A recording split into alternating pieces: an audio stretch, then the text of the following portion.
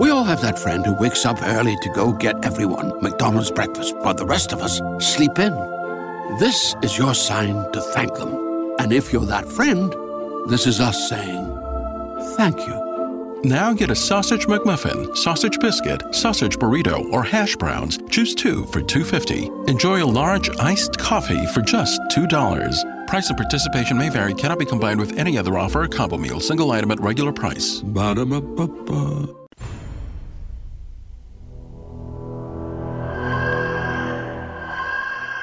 This is the X-Zone Radio TV show with Rob McConnell on the X-Zone Broadcast Network and our worldwide family of broadcast affiliates. If you have a question for Rob McConnell or his guest, or if you've had a paranormal experience, call toll-free 1-800-610-7035 extension 0 or email xzone@xzoneradiotv.com. On all social media sites, our one address is X-Zone Radio TV.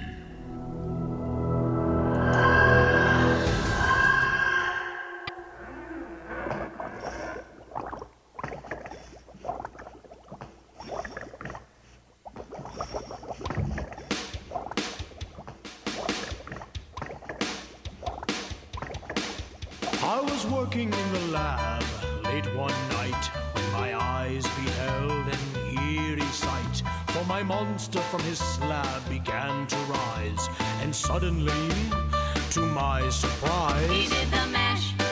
He did the monster mash. The monster mash. It was a graveyard smash. He did the mash. It caught on in a flash. He did the mash. He did the monster mash. From my love Notari in the castle east to the master bedroom where the And welcome everyone to this edition of the X-Zone. It is Halloween month here, and we're talking about everything that is weird, strange, bizarre, spooky. Things that go bump in the night. And I'm just talking about the guys who come home from the bars after a little bit more of indulgence than they should have. I'm talking about the spooky stuff, you know. We all have that in our lives. Well, I know I have spooky stuff happening, and, you know, over the past 30 years, we've been talking to people from around the world, trying to understand what is going on, and you know what? We still do not know for sure. So what I decided to do this month was to invite people who deal with this paranormal phenomenon on a full-time basis. And my guest this hour is JOANNE EMMONS, and she is a network performance engineer for a Fortune 100 company by day, and spends her night and weekends helping people with their paranormal issues. Having grown up in an activity-haunted house, JOANNE has had a long life fascination with the paranormal, but only started investigating after her son began having his experience of his own. Now, in 2011, JOANNE founded Paranormal Consulting and Investigations of New Jersey to help people with paranormal issues like the ones she grew up with. Joining me now is JOANNE EMMONS. And JOANNE, happy Halloween. Hey, happy Halloween. So tell me, how did you get started in the world of the strange, the weird, the bizarre? And that's always one of my favorite questions, talking to people in the paranormal, because every story just leads to a whole lifetime of pursuit of what you were just talking about, trying to understand what's going on. For me, it was when I was 10, my parents divorced, and my mom moved my brother and I into a house built in the mid-1800s in a very artsy little town called New Hope, Pennsylvania, that's well known for being haunted, even to this day. And things started going bump in the night from day one. It was what you'd call a poltergeist today. And I was just hitting those puberty years, and everything just was going bump in the night. And it was just a curiosity that's driven me to this day.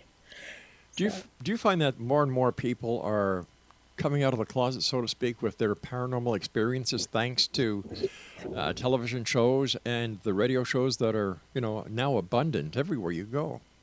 Right. Yeah, definitely. And definitely starting with the ghost hunters and from then on with the TV and stuff like that. It's not, I still don't come out much at work, so to speak. But it's not quite as taboo as it used to be. And people you start the subject and you're not going to end for an hour. We just go on. Anybody you talk to, it's great. So, JOANNE, why do you think that the subject, after all these years, is still taboo? Oh, a lot of people just don't believe. And even a lot of our own clients write to me, talk to me and say, I didn't believe in this stuff at all, and then it happened to me. So I think when you don't believe and you're a doubter and it's just you grew up with your parents telling you it was all a bunch of bunk and poppycock and now we're here. Now I think we talk about it more, and I actually think things are picking up in the world too a little bit, and maybe it is because we're talking about it. So tell me about the experiences that you have had personally that drove you to the investigations that you do with your group. Ooh. So let's see. So when my son was probably about the same age I was, 10 or 11, when I first started having experiences, he and I went to a famous haunted place in New Jersey called the Spy House, very historic.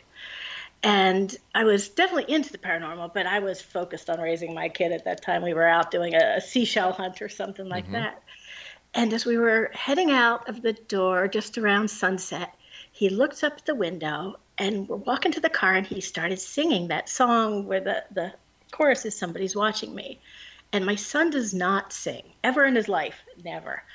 So I asked him what was happening, and he said he had felt like somebody was in that upper window watching him. So when we left there, I happened to go to a bookstore, dropped him off at home, ran to the bookstore to try to catch the end of a paranormal book author that was there about New Jersey and hauntings. And I missed him, but I grabbed the book.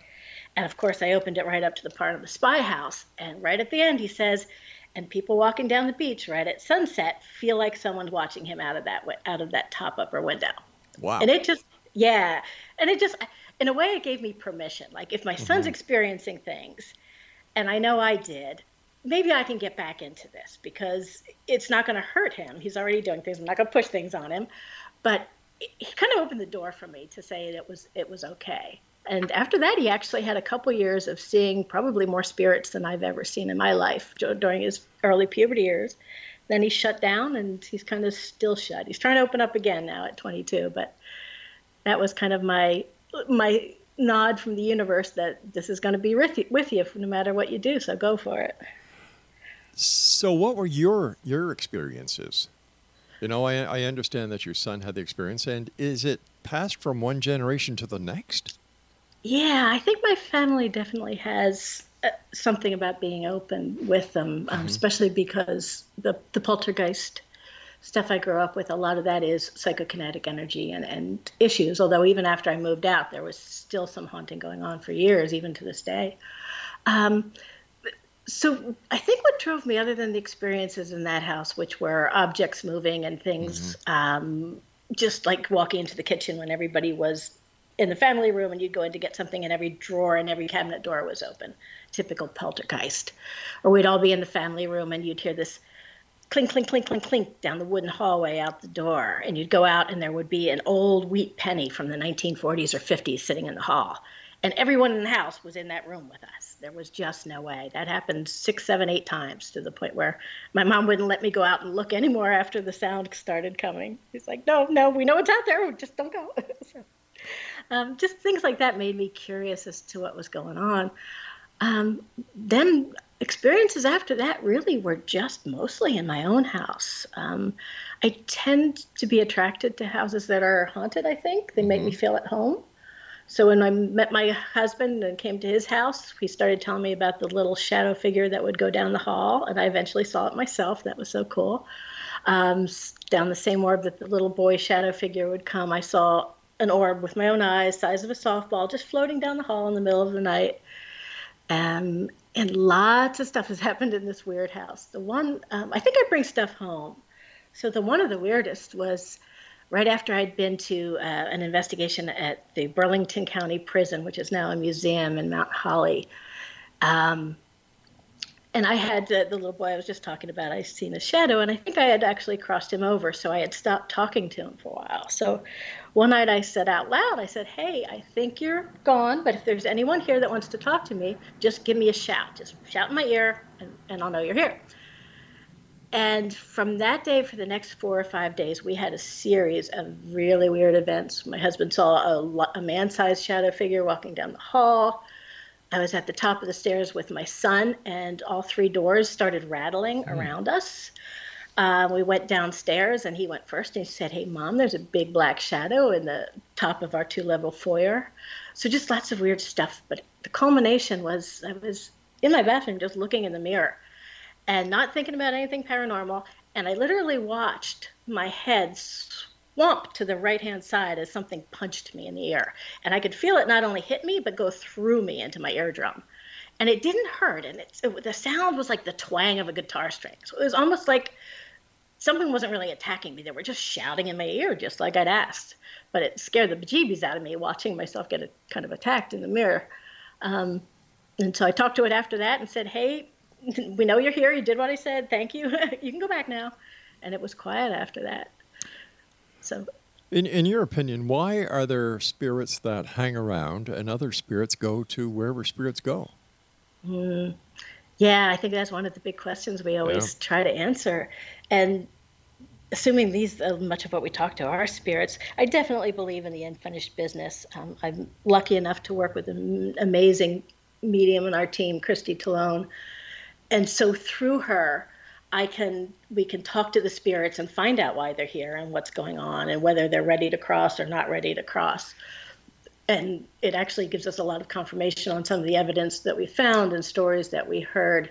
But yeah, I think it's a lot of unfinished business. We've heard a lot of stories, murders, of course, and things, and people who were just upset and angry at the time of death, or there was something they just couldn't accept. So really a lot of that is true.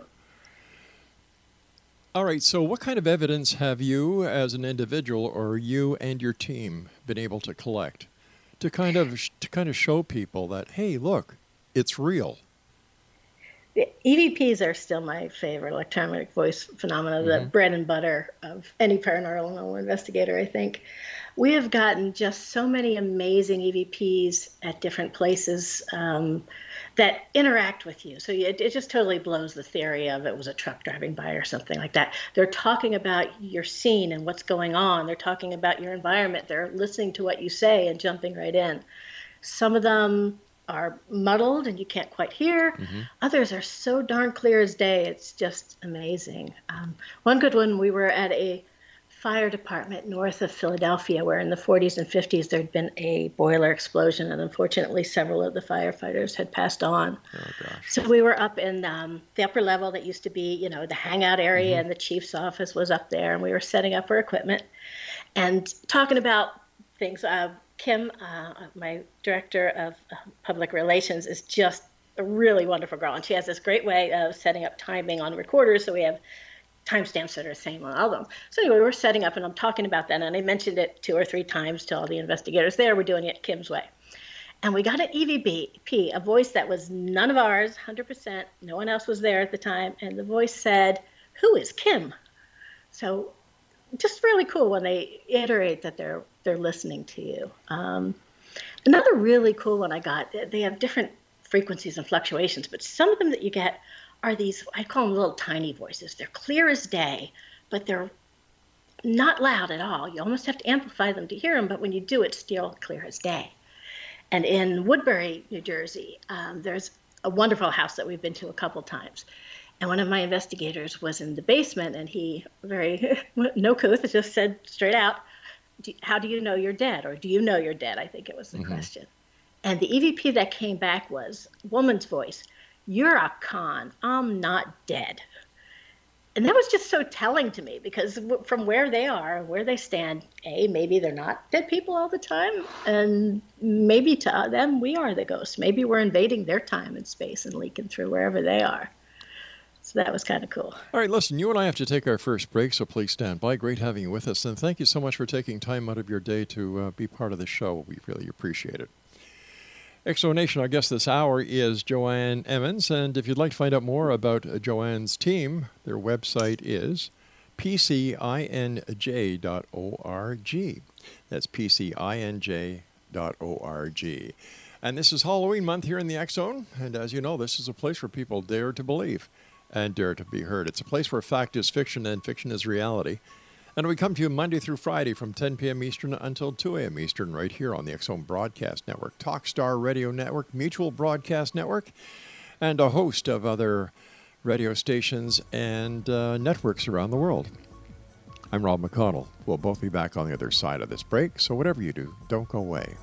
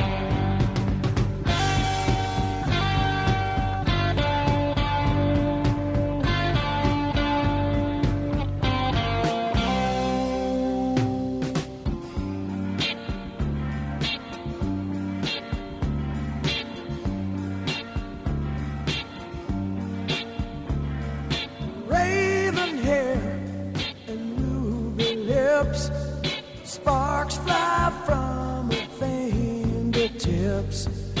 Echoed voices in the night. She's a restless spirit on an endless flight. And welcome back to this Halloween special month here in the X Zone. I'm Rob McConnell. We're coming to you from our broadcast center and studios in Niagara, Ontario, Canada. Now, if you'd like to send me an email, xzone@xzoneradiotv.com is the email address, and on all social media sites, xzone@xzoneradiotv.com. JOANNE EMMONS is with us, and what is the name of your research group? Paranormal Consulting and Investigations of New Jersey. Now, consulting, how does that fit into what you do? Yeah, good one. So I worked on another team before I started this team, and I was a case manager and an investigator and such like that. And a lot of the clients I worked with would call and say, okay, things just got really bad here, and usually they had. And I didn't want to call sooner because I didn't want to bother anybody. I know an investigation's a lot of work. It involves a lot of people. I just didn't think it was worth it. And I wanted customers and clients to be able to call us with any kind of question anytime, whether they thought they needed an investigation or not. So things didn't get quite so out of hand before we got invited in to help deal with things. So what is the most common problem that you and your team go out to investigate? It actually cycles over time and through the seasons, different things in different times. And like right now, post-COVID, there's a lot of people stuck at home. So there's a lot of energy buildup, psychokinetic activity going on, thought forms and things that are spinning up and kind of out of control, different than usual. But we do get a lot of the usual, I call them Casper cases. Things are just going bump in the night, and they've been going bump for a while, and suddenly something happens in the home that escalates the activity. A new person moves in. There's additional stress caused from something the family's going through. And the activity just kind of amplifies, and then they just need to know what's going on. A lot of times they'll see a black shadow and assume it's demonic or something negative there, and they're just kind of want to know a little bit more because, I would too. If I had something living in my home, if I had a spirit, I wouldn't mind so much, but I want to know who it is and what they want there and, where they're from and all that kind of stuff. So a lot of people are just seeking confirmation and a lot want a little bit more information about who's there and why. Of course, some of them just want things gone. Just, I don't care who it is. Just get rid of it. That's always fun. You mentioned the demonic aspect, and are you finding more and more people are breaking away from ghosts and going towards demons in this day? Possibly. There's definitely more of an interest of it. Anybody in this field needs to be not necessarily a demonologist, but needs to know enough to differentiate some of the negative hauntings, what's demonic, what's not, how not to make things worse when you go into somebody's home and they have something that's potentially negative. Our team doesn't deal with demonic per se. We have partner teams and consultants and things that are demonologists that can work that kind of thing. So typically I vet that out before we have a case if there's something negative. But that said, very little of what we encounter is what I would consider even potentially demonic. There's scratching and pushing down stairs and lots of negative stuff that's going on. That's just a nasty old human spirit doing it all. So, we've got 2 cases right now that are, I would call them the negative side, some extremely negative, even resulting in attacks on some of our team members that are trying to work the case, psychic attacks. But I don't think they're demonic. I think it's just we've irritated a spirit who knows that he had a grip on somebody, and we don't want him to have that grip anymore, so we're working it. How does a spirit acquire a grip on someone? Ooh, a lot of it, unfortunately, is past drug use, past alcoholism, things that make you vulnerable to something that's around that just gets a hold of you. There's always, a lot of people think Ouija boards and such like that. I actually use Ouija boards, spirit boards and such, but there's a way. It's like, if you're going to handle a weapon or drive a truck, you need to know what you're doing and do it safely. It helps. And there's definitely people who use Ouija boards and things and have fun and invite stuff in that shouldn't be invited in. Not as frequent as people might think, but it definitely happens. And we're finding a lot more of, there's a lot of people who are what I call sensitive, empathic, very, very open, more than I think there used to be 20, 30 years ago. And these people, if a lot of them know they're open and just kind of ignore it, and they leave themselves wide open doing that to just bring home things that wherever they work. A lot of these, this type of people will work at a hospital or a place where there is a lot of pain and death. And sooner or later, somebody starts coming home with them. So we get a lot of that as well. So does that mean if somebody goes to, let's say, a yard sale or an auction, or they buy something in an antique shop, they could actually be bringing something negative into their home? Yeah, definitely. And most people, and mostly not. It doesn't always happen that way. But that's one of the things we definitely look at is if you look at and try to diagnose a haunting when somebody calls you, you always look for where did it start? Was it there the day you moved in? Did it start, 5 weeks ago when you bought a little antique home? And that tells us a lot. But objects definitely hold energy. And I wouldn't say they're always haunted, but sometimes they are. And sometimes they just have energy that you don't want in the house, and that can stir things up a little bit. So objects are definitely something to be wary of. I personally don't do antiques just because I'm not sensitive enough to know if one's good or not. If I bring something home, I'll cleanse it, sage it, smudge it, get the energy off it a little bit. But people like our medium, Christy, she loves antiques, but she's really good. So she could go up to an antique and know if it's safe to bring home or not. So that's pretty cool. How long does it take you and your team to do an investigation? Let's say I called you up and I was in your area and I said, hey, I just bought a house here, Joanne, and I think there's something strange going on here. Can you and your team come over and check things out? How would you proceed with that phone call? Ooh, so good one. So we most of our inquiries come to us through either the internet or our Facebook page, but it's mostly via email.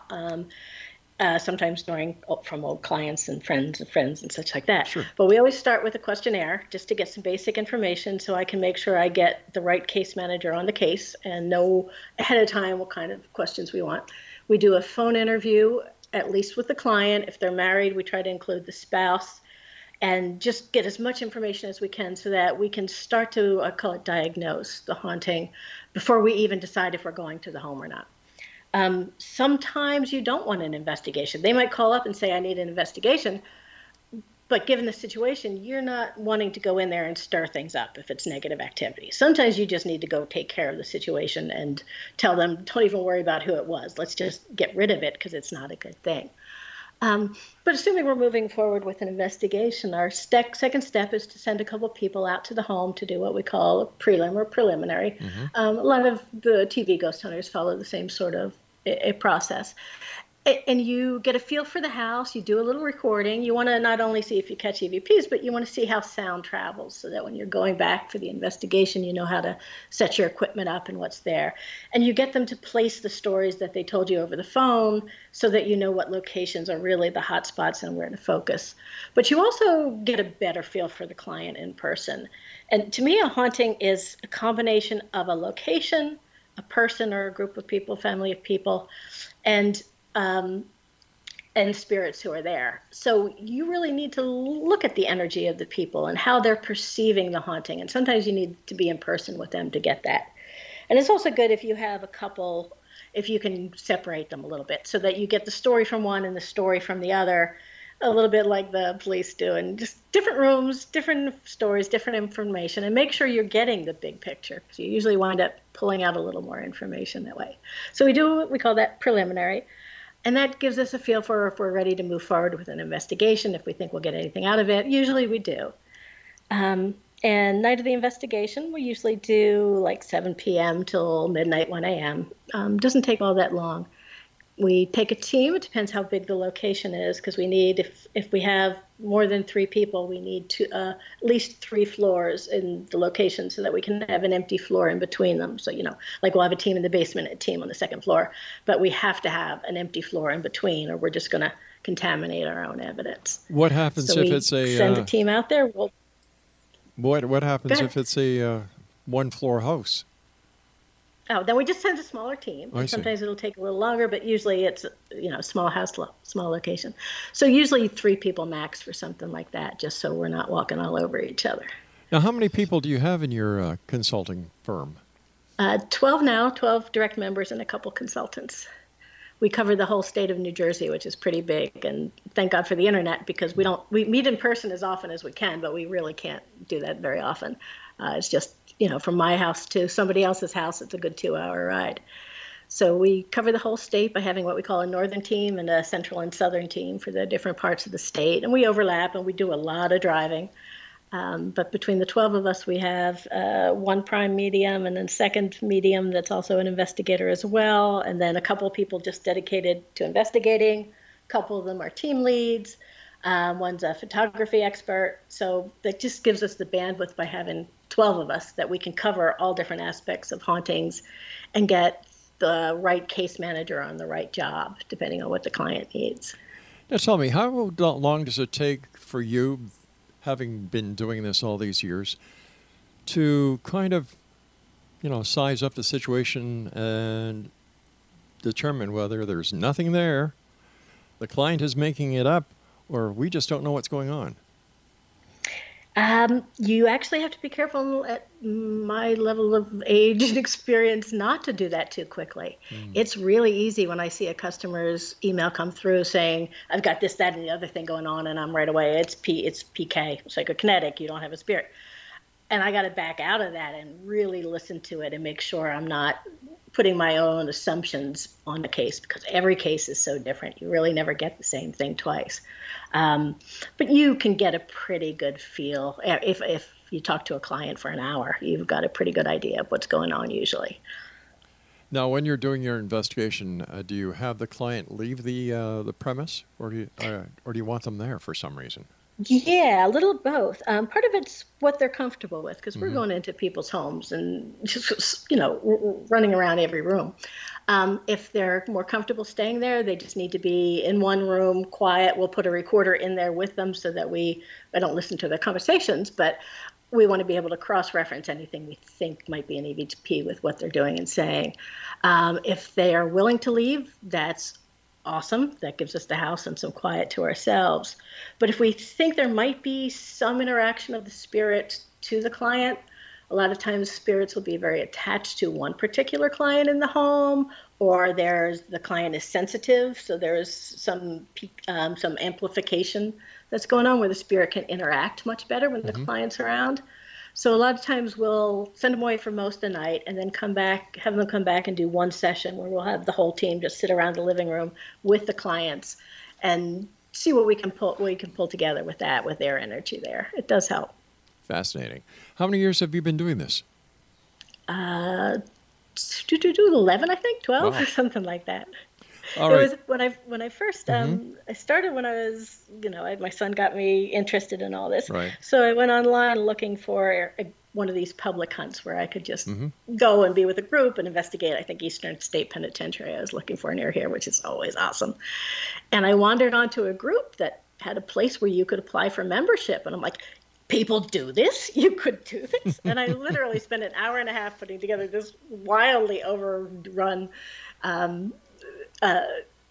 application for the group. And of course, was the minute they called and asked if I would join, I was in it from there. I was doing everything I could And, do and the rest is history. You and I have to take our news break at the bottom of the hour. Please stand by. Exo Nation, JOANNE EMMONS is our special guest. The website is PCINJ.org. And we'll both be back on the other side of this break as we continue here in the X Zone from our broadcast center and studios in Niagara, Ontario, Canada.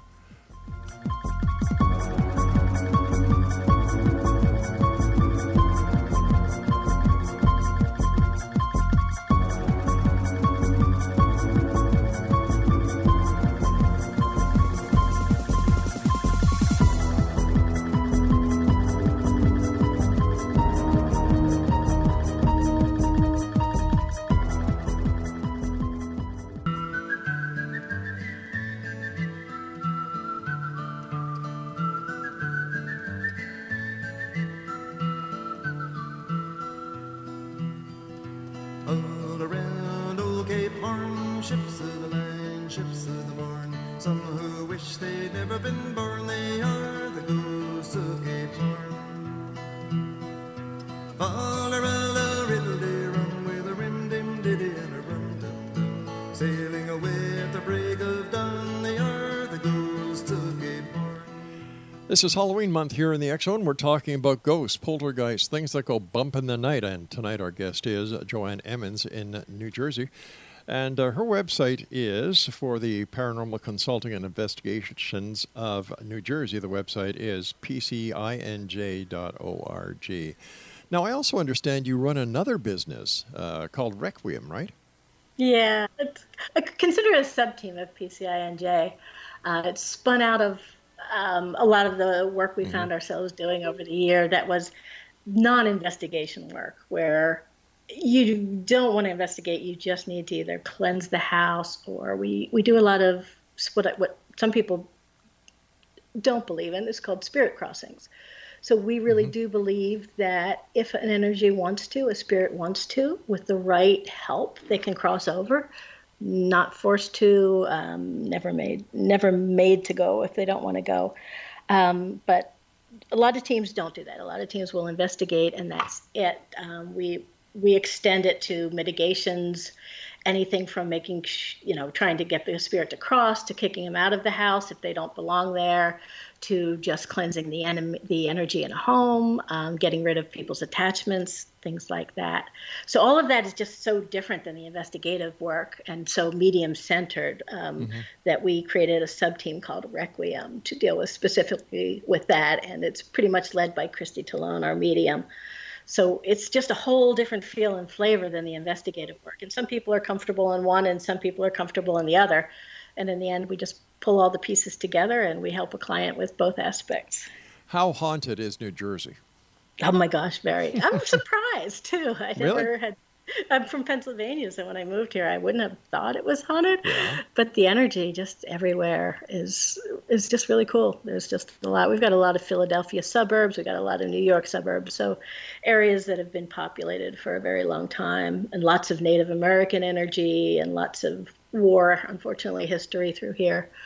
So there is just never a shortage of cases, unfortunately, or fortunately. Where is the most haunted location that you and your team have done an investigation? Ooh, so many. All right, give me your top three. How's Okay. that? Well, Eastern State Penitentiary is always at the top. It's just a fun place to go whenever you do an investigation. We do mostly clients, and so we have client confidentiality, and I'm not going to mention many of those. I can respect that. Cool. And Gladstone Tavern in northern New Jersey, one of my favorite investigations. If I can go, it was one of the investigations where you pull together the history, because I do a lot of historical research for an old place, and then you interview people and get their experiences, and then you go in and you take the medium who walks through and participates in the investigation and picks up a lot of information and talks to the spirits that are there, and then you get the evidence. And you pull them all together in the end, and sometimes it just comes together just beautifully. In that case, the house, what is now the tavern, was built as a home in 1847, and by Andrew and Sarah Rarick. And you can actually see their name carved into the beams in the attic. And they had adopted, Sarah's sister had died in childbirth, so they had adopted a little boy as their own. And when he was 2, he had gone to visit relatives and went into a river and drowned. Oh, and it just devastated them. So they had wound up moving out of the house 10 years later and had their life. But what we found during the investigation that fit with sightings of a man, a woman, a child, and with our medium's impressions was that the father and mother, even though they didn't die there, even though they didn't end their life there, they had come back. And the reason they had come back was because Edwin, who had, again, passed away somewhere else, had come home. Spirit was still there, but his spirit didn't show as 2 when he died. His spirit showed more like a 10 or 11-year-old. And my theory is that, he passed away at 2, but his parents lived in that house and thought of him for the next 8 years. So maybe he grew. Maybe they celebrated his birthday, and maybe his little spirit energy grew with that. But all these years later, he's still there. He's fulfilling his own life. Mom and Dad are both there. They're kind of in their own little worlds, but they're not going anywhere till he's ready to go. And he's not ready to go yet. We got a great little EVP of him. He's a child spirit that's been seen by many people there. And one of the things we had done along through the investigation was said that, if he'd let us know he was there, we'd bring him candy or get the owners to bring him candy. So we have an EVP from one of the bottom floor where he usually plays when none of us were down there. And it's a little boy's voice saying, "I want candy." And it's just so cute. So that's definitely on my top 10 because we had 3 different spirits there that were all family and another guy hanging out in the basement. And it's got this wonderful history of prohibition and things going on. And it's just one of those places where you walk in, it's just really positive, happy energy there. So I like that place. Why are there so many pubs and bars that are haunted? Yeah, well, first of all, lots of energy to draw from if you're going there, if you're a spirit and you want to be a little more active. I think a lot of people had good times at places like this. And in the Gladstone Tavern, we think the guy in the basement was just a guy who's had some of the best days of his life down there, maybe during Prohibition when most of the activity was down there. But I think people live there, die there, or a lot of innkeepers. If you own a business, anybody who owns a business knows you put your life into it. Sure do. So, if you've run a bar, managed a bar, a saloon, anything like that, and you pass away, this is your baby. It's not going to stop being your baby just because you're gone. So I think that has something to do with it too. Yeah, my staff is convinced that when I pass on, I'm going to haunt the studio and the offices. It's a threat, right? I hope so. Because I'm looking at, spending time on the other side, relaxing. Yeah, some of us aren't ready for that yet. Yeah. My wife says, "You don't sleep a lot." I said, "Well, no, when I'm not here and I'm on the other side, I'll get all the rest I need, so why ruin a good thing?" There you go, exactly. Is there any demographics that or any analytical information that you have been able to amass as to who, what, when, where, why certain people encounter the paranormal and others don't? For example, I've been on many ghost tours, ghost walks, historical walks, brought into haunted theaters or doing TV shows. I don't get anything. The people beside me can, they're right saying, "Rob, how come you can't hear it?" And I don't. And that drives me crazy too. And we're somewhere in my medium's like, it's right there. It's right in front of us. Here's what we're talking. I can't see it. I can't hear it. But I'm a little more open than that. So I think some people just have an energy that shuts things down, that keeps things blocked. Maybe it's for a reason. Maybe your spirit doesn't want to. I started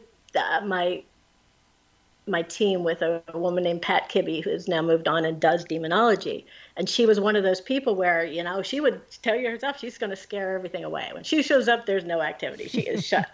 But doesn't that make a perfect demonologist, though? Because those are the people who don't want to be open. So right path for her. But there's more and more people, I think, these days that are open and their energy shines a little brighter, looks a little different, might attract spirits a little bit more. Hard to say, though. But definitely some people have trouble ever experiencing anything. You see, my past, I'm an ex-cop. And being a police officer, and, I used to do investigations, we work on fact and evidence. And some people have told me, well, that's why, Rob, is because you're looking for facts, you're looking for evidence, you're not opening yourself up to the possibilities. Yeah, very likely. Yeah. Very likely. Now, when you clear a house, and let's say somebody doesn't want a spirit in their house, they move in, they find out there's a spirit, and they say, nah, don't want this person here. How do you get rid of them? So part of it depends where the spirit came from. If this was their house first, I'm not one who's going to go kick them out. So I'll try to cross them over if they want. If they don't want, we can work with them on keeping quiet, leaving the clients alone. We can work with the clients on what we call verbal control, which is one of the strongest ways you can influence a haunting in your house, just setting down ground rules without screaming, yelling. Just, this is what I need. I need you to leave me alone at night. So if the spirit's of the house, I don't tend to kick it out unless it's negative, unless it's causing trouble. But if it's followed you home from a graveyard or something like that, we can do certain things if it's not ready to cross to kick it out, to protect the house. We use sage a lot, tincture bells, change the energy and the vibration of the house. The old thing with salt, putting borders around things. And we'll use religious metals as well, but only if that's something that the family that lives there believes in. If I believe in a religious metal and they don't, it does no good at all.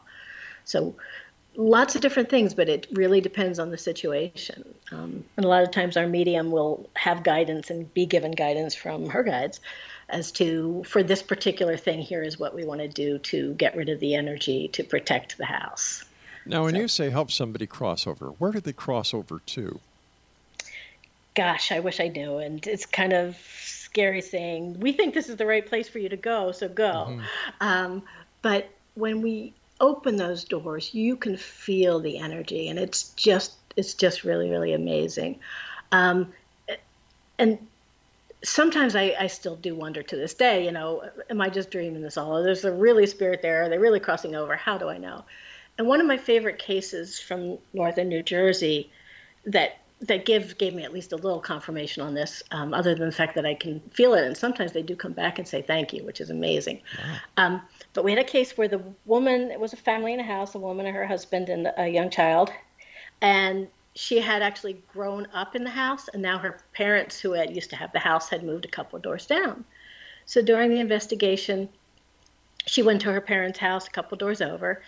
And one of the spirits that we encountered was a man, I'm sorry, I don't remember if he was younger or older. His wife's tombstone, not her grave, but just the tombstone itself, a piece of slate, was in the garage under this outhouse building. And he was hanging around looking for her. He couldn't find her. So Christy helped us work with her. And at the moment we crossed him over, I could feel the energy change. A flashlight that we had flashed on, and it just felt right, seemed right. So we went on. The client came home at the end of the night, and she looked at me and she said, so what happened at 9:47? And I'm like, I don't know. What happened at 9:47? She said, we were all sitting around the table, and the chandelier above their table started shaking, and she heard this big popping sound. And popping sounds are something that a lot of people hear when a spirit crosses, or at least we think we do. So, of course, I went back to the tapes, and we used network time to monitor our recorders, so we're within a minute. And by gosh, we had crossed that gentleman over right at 9:47. Unreal. So as he went, found them a couple doors over, said his goodbye. And that was just pretty cool confirmation, at least. Do they ever come back? Oh, that's a really good question. I think they can. I think when they come back, and I don't think it's a straight transition. Sometimes there's intermediates that different spirits, especially who have been into drugs and have had hard issues in their life, can be at an intermediate place for a while. When they come back, we believe, it's as a different energy. You're what we call a crossed over spirit. So these are the visitations you get where you're crying on your bed and you feel an arm around you, or you see a flower that is something that your mother used to love all this time and it just comes out of nowhere. So crossed over spirits, we do believe, can come back. They come back in different ways. They don't haunt us or hang around. But they can also come back. We've had several that have been hanging around kind of full time when someone in the family has a health issue. All right, let's hold it right there, and we'll continue about health issues and spirits on the other side of this final break. Exonation, our guest this hour is JOANNE EMMONS, and she is the founder of Paranormal Consulting and Investigations of New Jersey, and their website is PCINJ.org. And JOANNE and I will be back on the other side of this break as we wrap up for this hour here in the X Zone with yours truly, Rob McConnell, from our broadcast center and studios in Niagara, Ontario, Canada.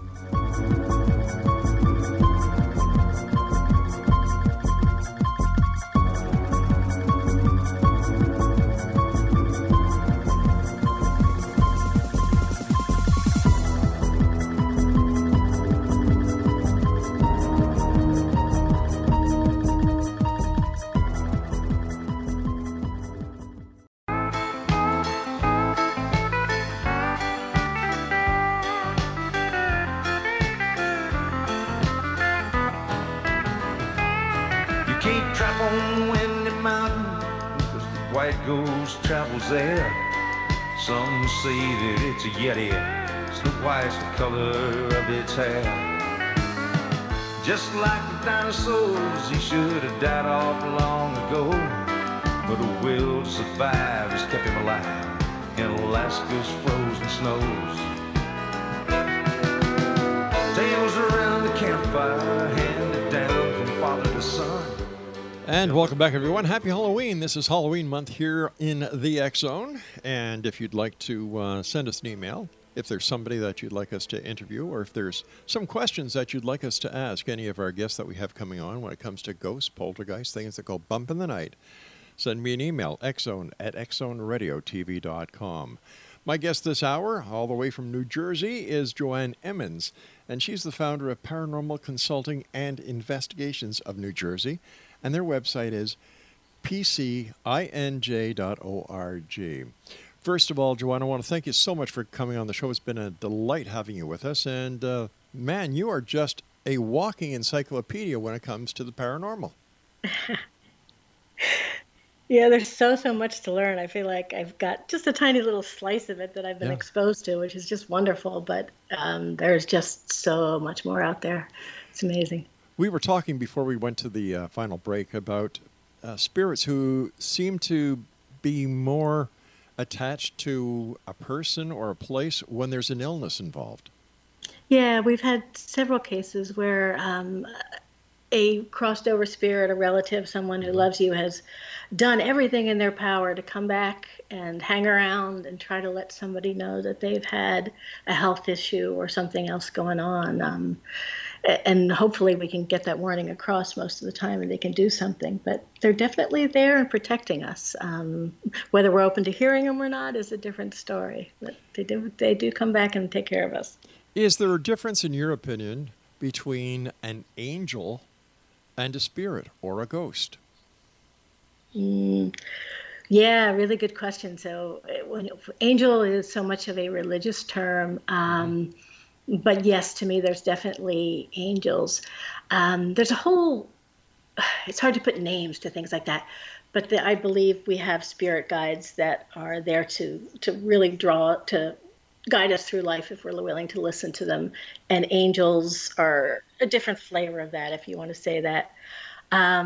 There's all sorts of energies out there that are angelic in nature, protective in nature, spirit guides. Some, we try to classify them as best we can in our little human heads to say whether they were ever alive on Earth or not. And generally, angels never walked the Earth, but spirit guides are spirits that have evolved but did walk the Earth once. And we all try to give different layers and categories just to try to understand it as best we can. And I'm not sure we ever can in this human mind. And then there's this whole range of things called elementals, which personally I never believed in when I started all this, and now it's like, this is really cool. But elementals are another form of non-human spirits that are earth spirits, if you want to call them, fairies and trolls and goblins and all this kind of stuff. That really are these weird little entities that show up in so many different forms that are part of the earth and are here to undo some of the damage that we've done. They've been really active lately for obvious reasons. But they try to help the earth and maintain the earth, and they're just these most interesting little entities. I'm just starting to learn about them. But the types of things out there, and of course the Yeti, who some people believe that the Sasquatch is a trans kind of a spiritual animal that comes and goes in the earth. So just so many different forms of energy that can happen here that we only see one layer of and experience one layer of. And it's hard to imagine how much more is going on. It'd probably scare the heck out of us if we could see everything that was really here. So it might be better that we can't. As a person who's been involved in paranormal investigations over the last 11 years with the Paranormal Consulting and Investigations of New Jersey, how close to reality was the movie Ghost? Patrick Swayze. Ooh, that one's a good choice. Probably fairly good, probably really well on. And every spirit's journey is different, of course, but things like that really do happen, and it's pretty amazing.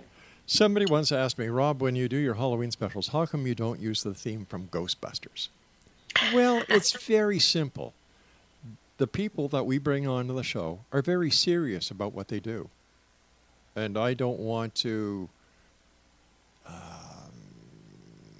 show any disrespect. And I think that the movie's Ghostbusters, it was a great comedy. But when it comes to the actuality of the work that you folks do, I think that many people have found it to be misrepresenting of the paranormal community. Oh, very much so. But most paranormal investigators still love it. And really? Scooby-Doo, we love Scooby-Doo too. We had a reveal. We did a beautiful old home decorated with antiques. The owners owned an antique store. And when we did the reveal, she luckily warned me ahead of time, she was turning it into a party. So we did our reveal and presented our evidence in front of probably 30 people. And then she had a DJ there playing Ghostbusters. And it was fun as heck. So, yeah, not quite reality, but it's still fun. Well, yeah, you have to mix business and pleasure at times. Definitely. Yeah. When you do the investigation and you take all the equipment and you take all the data that you've amassed, the video footage, the audio footage, how long does it take you to come up with your conclusions that you present to the people who have acquired your services? Yeah, good question. So there's a lot. After we finish the investigation, we'll usually have anywhere from 20 to 40, 50 hours worth of just audio evidence to go through, let alone video evidence. And we all have full-time jobs. This is all free. This is all volunteer work. So this is all spare time, nights and weekends. It takes the team usually 2 to 3 weeks for everybody to go through all their evidence. And we work online on a bulletin board, so we'll share evidence. So like if I go through everything and I'll find a piece that looks promising, I share it with my entire team so everybody can debunk things and we can cross out anything, cross-reference thing. If I hear voice in one room, I've got to listen to the recorders in the nearby rooms just to make sure it wasn't somebody else, try to triangulate where the sound was coming from. All that stuff takes definitely a good 3, 4, sometimes 5 weeks of our time after the investigation. I was floored to learn last night that because of the success of television shows pertaining to the paranormal, there are locations now that are charging people to go in to do investigations. Oh, definitely. What we rent them out all the time. and some of that is this. I mean, a lot of them are historic locations that really need the money to help keep them going. So Whitehall Mansion in New Jersey is a famous one that's just deteriorated, and they make a lot of money off of having people come in and do benefits and do investigations. And we'd love to go there. It's definitely on my top 3 list. But it's a way of earning money for most people to help maintain a property that otherwise might deteriorate. So not always a bad thing. But don't they realize that if a group like yours comes in, does an investigation, and then promotes it, because that's what you folks do with the investigation information that you have, get other people interested, go in and help create the paranormal tourism industry as it has grown into these years. And, basically you folks are their marketing arms. Yeah, that's true. That's true. And you have to be careful in locations like that too. It's so easy to get groups in that are disrespectful. Really? And so yeah, that taunt spirits, we absolutely never taunt a spirit, but you get some people come in just paid investigation for fun, and you'll get things like that. Most people who run them are very careful not to let that happen, but it really can, I mean, how would you feel as a spirit if you're in some place and you're living your afterlife and all these people just come in and try to talk to you all the time and harass you and call you names, and not always the most pleasant thing, I'm sure. Our time is nearly up. We've got about, Craig, 3.5 minutes. What message would you like to give to the X-Zone Nation tonight when it comes to paranormal investigations? And how can someone listening tonight who has found you so informative, so interesting, how could they, or what should their steps be to becoming an investigator like you? Yeah, well, probably the public investigations like you just talked about. Just go out there and join a group. Just go to some of these places. Go into quiet time. Go out to the middle of a graveyard or a field where there was a battle or somewhere historic and just sit and be quiet and see if you can open up and just hear things. You can use your phone as a recorder. Do a little homework before you start doing stuff like that, though. Make sure you know the right way to do things. Watching TV shows does not give you the right way to do things, especially Ghost Adventures and things like that. We don't taunt. You need to be respectful. You need to be open. But if you just kind of start on your own, learn what's the right way to do things, and there's a lot of resources on that out there. I'd be careful investigating your own home. If you try to do something like that, you're opening a line of communication. You're saying to whoever's there, I want to talk to you. I want to hear from you. And maybe that's okay, or you might regret that a little bit later. So a lot of investigators won't even investigate their own homes. You just kind of have to feel through that a little bit. But be careful, be cautious. Don't go doing things that might make things worse. If you have a friend or neighbor who thinks they have a haunting, don't go smashing in there and not know what you're doing and stir things up, because you get to leave and they don't. So, but there's definitely stuff that you can do to learn, to start investigating, to use your phone to start recording things, to just try opening yourself up to some of the energies out there. That's pretty cool. How can a listener know who to go to and who not to go to? What are some of the red flags when investigating? How, should I join this group or should I join that group? Yeah, good question. If any group that charges money, just walk away. Really? Look for a group that is open-minded, that does not believe that they know everything. I like to look for groups that are some are religious-based. I like people who are more open-minded about we really have no idea what the right answer to anything is out there. So just see, I mean, a lot of it is who jives. Our team is just amazing. I think we've had no churn for the last 1.5 years, 2 years now. And they're great people. It's like a little family to us. So part of it really is just find somebody who has similar philosophies to you that you get along with, that your energy is good with their energy, and you just support each other and have fun together and learn about what's out there. Back to what you were saying in the beginning, trying to understand. So find a group that you can do that with, that's looking for the same answers you're looking for. If somebody listening tonight would like to contact you because they live in New Jersey or the area where you do help people, how can they best contact you? PCINJ.org. We've got two questionnaires on there. One is for, or 2 emails. One is for consultations. One's for investigations. If you don't know, just start with a consult. And we do consultations throughout the country. I mean, if we're talking, we can't come in person, obviously, if you're in Canada, but we could. Come on. We're not so that we've done far. Consultations in Canada. We've done them in Egypt. We've done them in Alaska. So we can talk you through things most of the time. And then if we feel like you do need a group, we can help find a local group that looks to us that's trustable. We can reach out to them. There's certain networks that we're part of. Excellent. That would help. And where can people get a copy of your book, I Think My House is Haunted? Yeah, I think it's still on Amazon. Wow. It Cool. should be out there. Yeah. Well, listen, congratulations on all the great work that you and your group do. Please give my best to all the members of your team. And don't hesitate in coming back. We'd love to have you on the show again to talk about many of the other cases that you and your team have done. Awesome. Thank you so much. This was fun. Nice talking to you. And once again, happy Halloween. Happy Halloween. All right, Exo Nation, our guest this hour has been JOANNE EMMONS, and she is the founder of the Paranormal Consulting and Investigations of New Jersey. Their website is pcinj.org.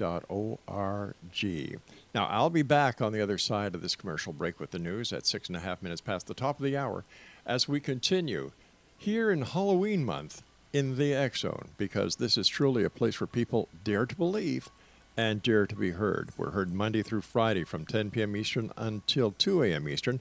And don't forget the X Zone TV channel, 24/7, 365 broadcasting of great movies, interviews.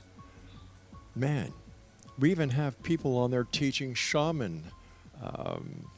What does a shaman teach? Shamanism. Thanks, Craig. Check them out. The X Zone TV channel is exclusive to Simul TV. I'm Rob McConnell. Don't go away.